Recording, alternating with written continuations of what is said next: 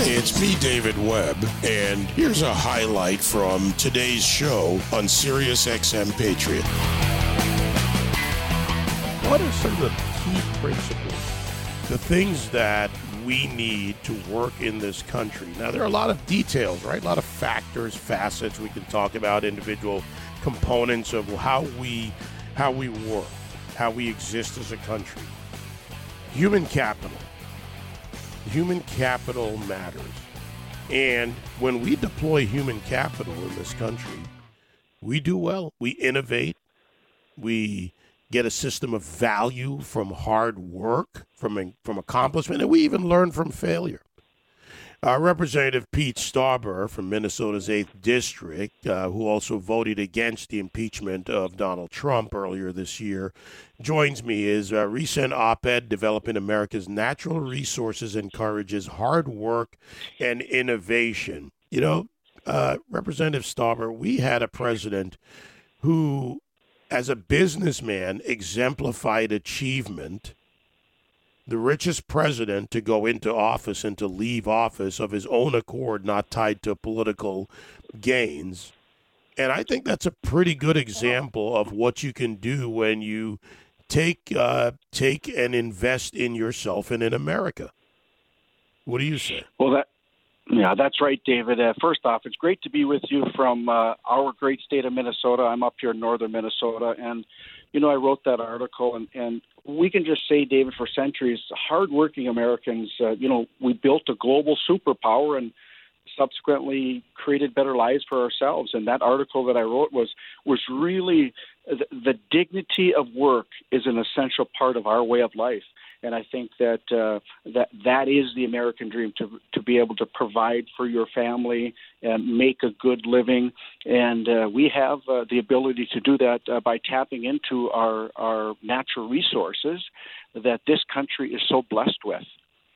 You know, we have changed in the last couple of decades in this country. We were on gas lines in 1976, and throughout that period of time, we advanced technologically with energy and all the supporting parts of that structure, the energy structure in this country, including transportation, export, and we became number one. That example is how America's grown, but it grew because of people. There was innovation there. We went from vertical to horizontal drilling. We cleaned up. We cleaned up energy.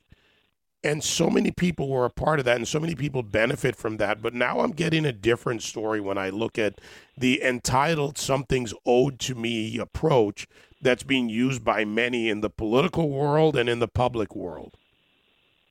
Well, David, we have a responsibility to develop these natural resources. It's going to benefit the American worker. It's going to benefit the local economies. And it's going to benefit our nation. You know, for example, we talk about energy independence.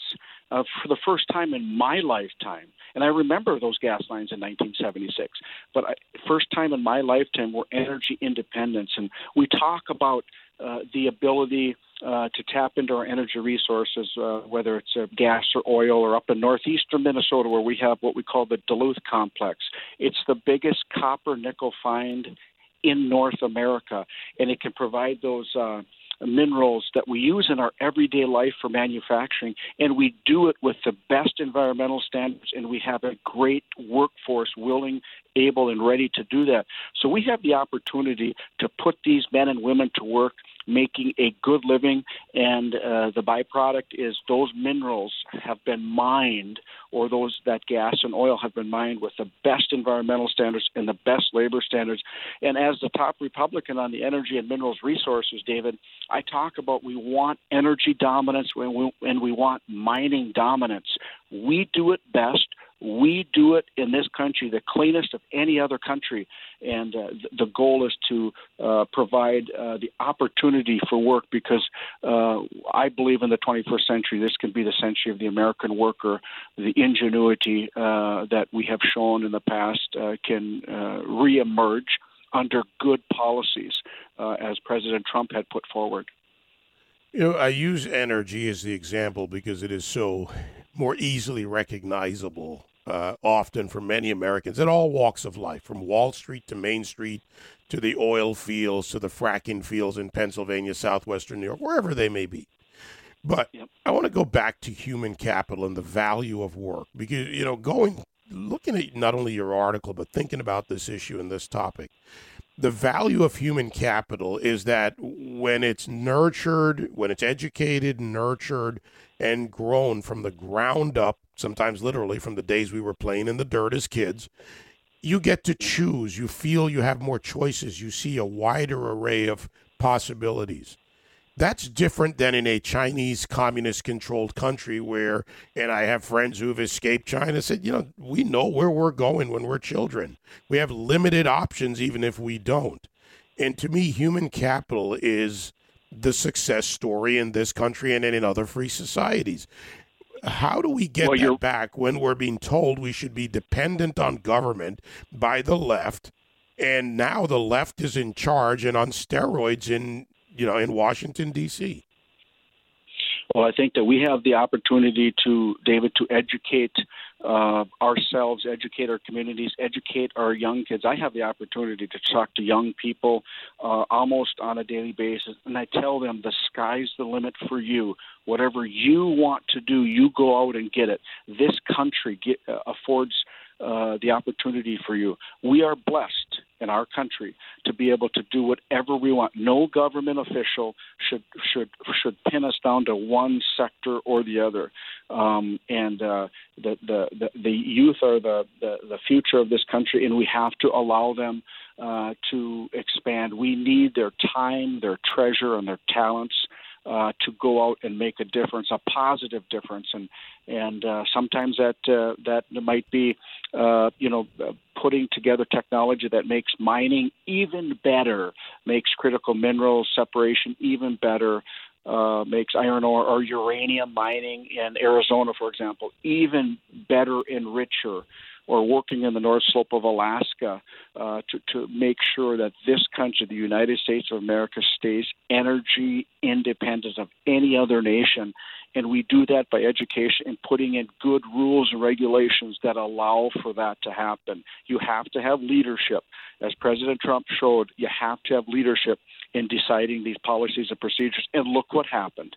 We became energy independent. Small business opportunities were at an all-time high. Unemployment, historic lows for all areas. And we were bringing our manufacturing, our companies back to this country. We talk about made in America, mined in America, and manufactured in America. Yeah, and it goes so much further. That is such a big driver of the economy as a sector of our economy. To the administration now and the Biden administration and, this change in at least direction from a political and policy perspective, the Republicans have to stand up to Biden. And, I've talked to enough people on and offline. And one of my expressed concerns, along with many people in this country, if not everyone in this audience or close to it, is that they don't see the fight. Democrats have been excellent at using lawfare, going after as activism. And while I don't like their goals and their outcomes, I have to look at their strategy as effective. And so far out of Congress, very little from the leadership has been done to go after unconstitutional or even just wrong-headed executive orders by this administration. Are we going to see that?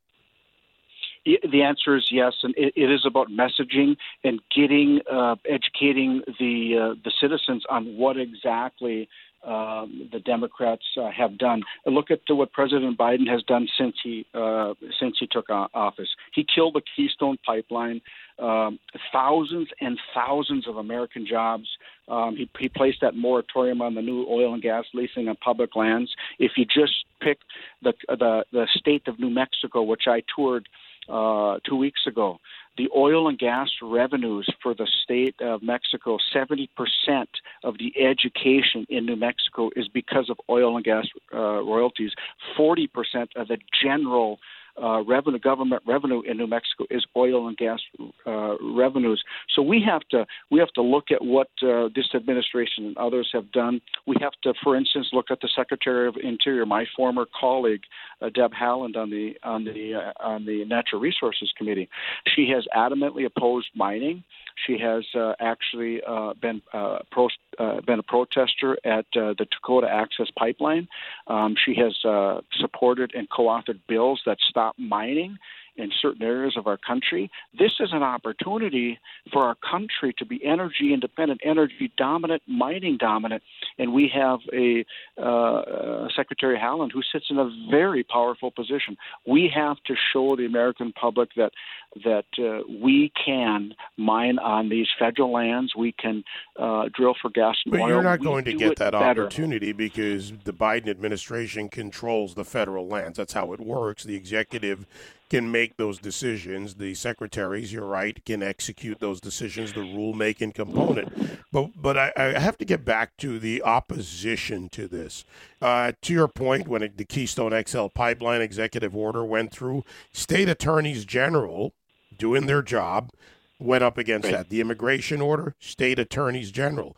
Violation at the federal level, Congress does have the legal ability, and the Republicans have this ability to bring suit against the Biden administration. And we're not seeing that. Mm-hmm. Well, I think that the opportunity is there. And I'm just going to tell you, David, and the rest of your listeners, we as Republicans and as conservatives understand what this administration has done thus far, and there's a whole bunch of people on both sides of the aisle. Independents, if you look at some of the polling, if you agree with polling, there's a high percentage of independents are disgusted with what's happened just within the first 3 months. There is zero unity. There is zero bipartisanship on these major bills. So what that says is this administration is cutting out half the American people's voices, and we're not going to stand. We're not going to take it. We are going to fight back. President Trump has demonstrated to the American people and to the Republican Party that you have to stand up and fight using truth, facts, and logic, not scare But you also tactics. have to use the system in place. And I understand what you're saying. Messaging is important. This is something the Republican Party needs to do better. Leadership needs to do better. But you need a mechanism. Mechanisms are lawsuits. Mechanism is to get it into court. Mechanism is to have challenges that could result in a decision, even if it goes against you. And let's be fair, a lot of them may go against, but we're not seeing that. And this is something that I've been hearing for years now when it comes to the political system. The talk isn't enough, and people are frustrated with talk. You are right, and people have the right to be frustrated. But the fact of the matter is, you talk about using putting these pieces of legislation into the courts. That is something that we need to not only look at but actually do. And I think you're seeing some of that in areas of the country. For example, on the XL Keystone pipeline, you're seeing that. You're seeing that with the southern border, where it's completely opened up, no COVID testing, thousands and thousands. But again, Representative Stauber, and I apologize, but we have 2 minutes left. With all due respect, those are coming from state attorney generals. You go to the southern border, those are coming from local officials. The question goes back to inside the Beltway. And we really do have, we have a minute and change left. Leader McCarthy, the minority leader, the leadership, you're a ranking member on a committee, others are there. We haven't seen any mechanism-based response. Interviews don't matter to the Biden administration. Right. Messaging doesn't matter to them because they're winning in the sense of moving their agenda forward. Will we see from the leadership of the Republican Party inside the Beltway any measurable mechanism-based action, lawsuit or otherwise, not just narrative and interviews? The answer is yes. And, David, you're not going to see us messaging to the Democratic Party or the Biden administration because they haven't been listening. We're going to message to the American people from each corner of this great nation, and the American people are going to understand what's happening. And the messaging does start or can start with court action, and it also can start by individually working with groups of people. That human touch, that human action together can change hearts and minds, and that's what we need to do. We have to get back to the American ingenuity that has demonstrated over and over in this country how we can lead the world, and we're going to continue to lead the world as we did these last 4 years under President Trump in so many areas. And the goal is to make sure that the American people understand the dignity of work and the opportunities that afford citizens in this great country. So messaging and getting support through the courts, just fighting back.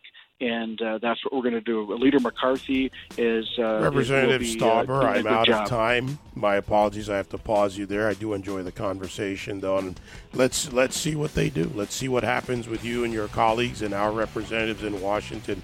Thanks for joining me this morning. Thank you, David. Have a wonderful day. Thank you, Congressman Pete Stauber, Minnesota's 8th District. Let's talk Georgia next.